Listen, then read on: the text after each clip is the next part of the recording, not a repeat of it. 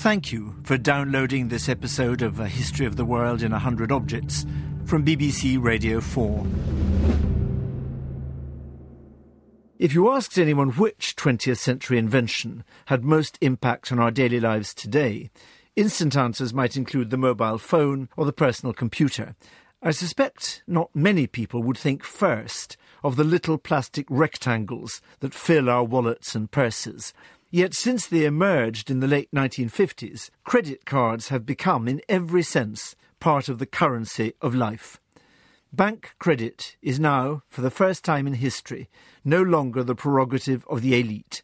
And, maybe as a result, the long-dormant religious and ethical debate about the use and abuse of money has been reborn in the face of this ultimate symbol of triumphant consumer culture.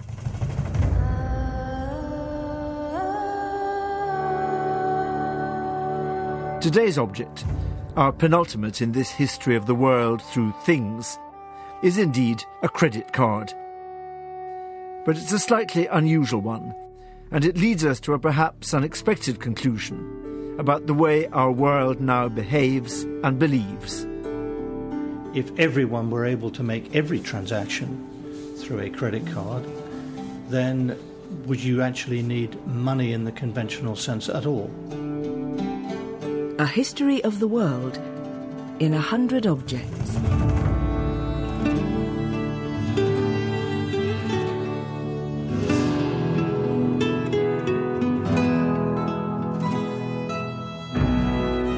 Credit card. Issued in 2009 from the United Arab Emirates.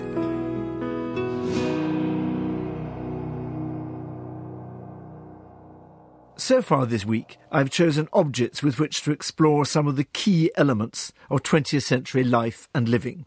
Sex and human rights, revolution, war, and the aftermath of war.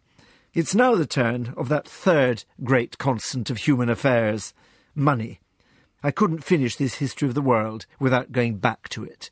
It's featured throughout the series, from gold coins of the proverbially rich King Croesus to the paper currency of Ming China and the first currency to go global, the King of Spain's pieces of 8. Today's global currency is neither metal nor paper. Indeed, it's not really money at all. It's a promise in plastic.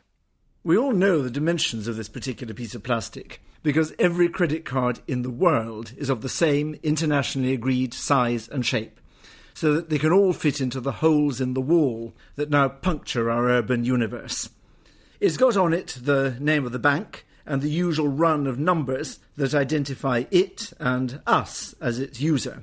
This one happens to be coloured gold, and it's got a confirming inscription which says, in text on the top right-hand side of the card, gold. It wants us to know that it's a portal to big spending power.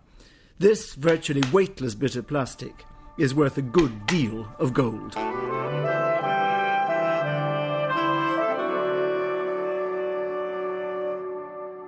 Of course, a credit card as such isn't itself money. It's merely a physical object that provides a way of promising money, moving it and spending it. None of us is now ever likely to see the money we've saved. It appears simply as long strings of numbers on statements and receipts. Money has lost its essential materiality, and with the flick of a few fingers, it can be conjured up virtually anywhere in the world, instantly. All the coins or the banknotes we've looked at so far in this series have a king or country stamped on them, but our card acknowledges no ruler or nation, and no limit to its reach, other than its own plastic mortality, its expiry date. This new way of handling money gives us cash without frontiers, and it has conquered the world. Yet, even on credit cards, the aura of traditional money remains. The card that's telling our story proudly bills itself as a gold card. Croesus is still with us. This card is telling us that, like all the best money, it is as good as gold, and so even a complete stranger can be confident that he will ultimately be paid.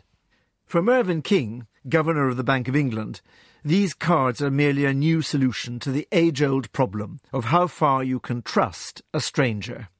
As in all types of money or cards used to finance transactions, the acceptability, the trust which the other side of the transaction puts in it is paramount. If I could give a different example, which I think illustrates the importance of trust here. When Argentina had its financial collapse and it reneged on its national debt in the 1990s, the currency became worthless.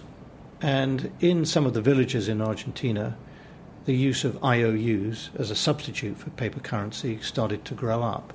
The problem with an IOU is that the U has to trust the I, and that may not always be the case. So what happened was that in the villages, some of them would take the IOU to the local priest and ask him to endorse it.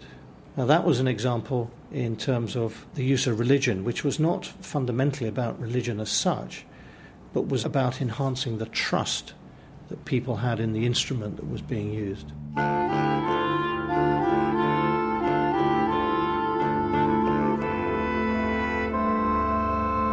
In the absence of a village priest with global reach to endorse our IOUs, we use credit cards which span the world. This particular gold card carries two brand names familiar all around the world. One tells us that it's issued by a London-based bank, a name familiar on every British high street. The other tells us that it functions through the backing of a US-based credit association. But the card also has on it writing in Arabic. In short, this card is connected to the whole world, part of a global financial system, backed up by a complex electronic superstructure that most of us hardly think about as we key in our PIN numbers.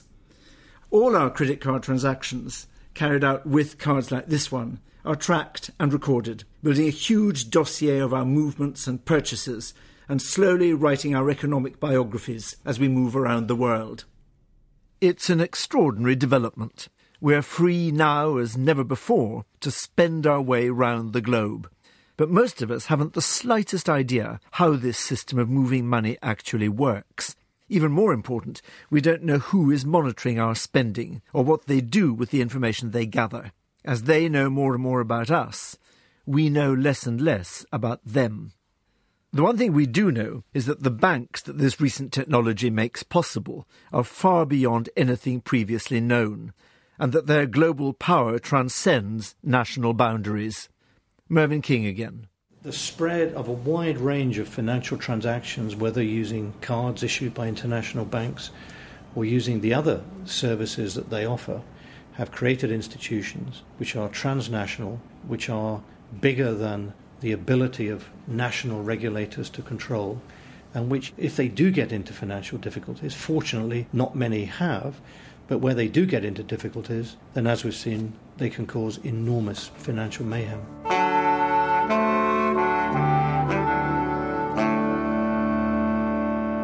In one respect, cards are like traditional coins and banknotes. They've got two sides, each holding important information.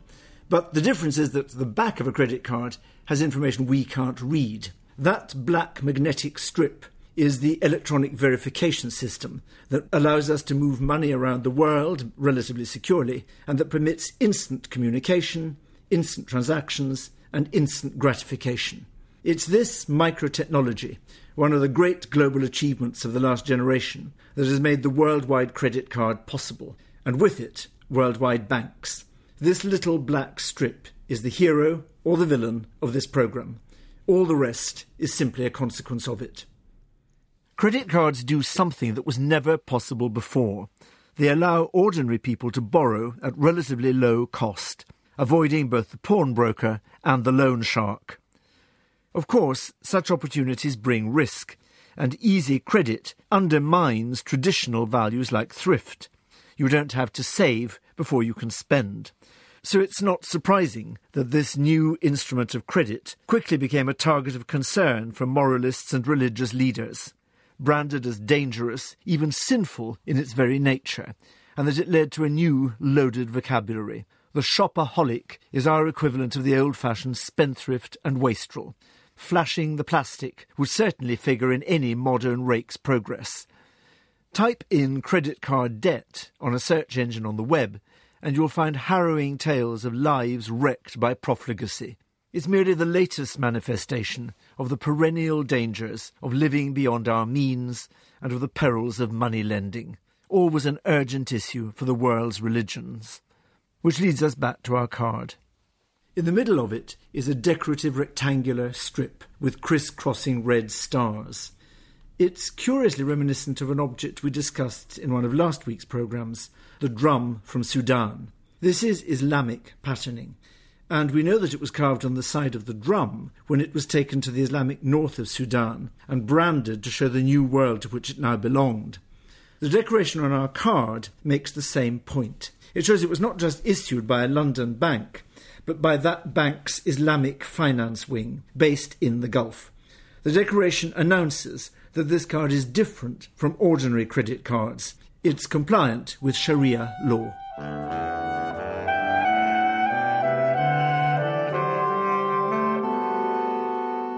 All the Abrahamic religions have worried about the social evils of usury, the charging of interest. Both the Bible and the Quran have forthright things to say about it. From the prohibitions of Leviticus, thou shalt not give him money upon usury, nor lend him thy victuals for increase, to the scathing words of the Quran, those that live on usury shall rise up before God like men whom Satan has demented by his touch. The most recent manifestation of this age-old concern has been the rise of Sharia-compliant Islamic banking, offering services consistent with Islamic religious belief. Islamic banks are not permitted to invest in alcohol, the arms trade, pornography or gambling. And our Islamic credit card is paid for by a fixed service charge, not by interest. Razi Fakih is from the Islamic wing of HSBC, known as Amana, and based in Dubai. Islamic finance is a very new industry relative to conventional industry. Conventional banking and finance has been around for as long as we all remember. Islamic finance started sometime in 1960s in Egypt. And I think it's only in the 1990s that it actually took off. If you were to go back to the early beginnings of Islamic finance, that's about just 4 decades old. But if you're to look at the recent developments and where it has really taken on a significant usage, it's only since 1990, so it's just less than 2 decades old in that context. This recent development, tying religion to the heart of commercial activity, runs counter to what for most of the 20th century had become the received wisdom. Most intellectuals and economists from the French Revolution onwards, including Marx himself, assumed that religion would steadily dwindle as a force in public life. One of the striking facts of the first decade of the 21st century has been the return of religion to the centre of the political and economic stage in large parts of the world. Our gold Islamic credit card is part of that growing global phenomenon, one of many attempts to find a new accommodation between those old opponents, God and Mammon. The next programme is our last. The 100th object has been the hardest to choose. It looks both to the future and to the past, and it could help change lives all around the globe. I hope everyone will agree that it deserves its place in this history of the world through things.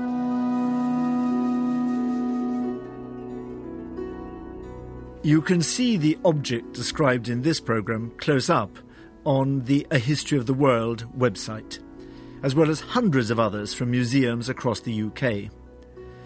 And if you have an object with a history to tell, why not add it to our growing collection? Find all this at bbc.co.uk/A History of the World.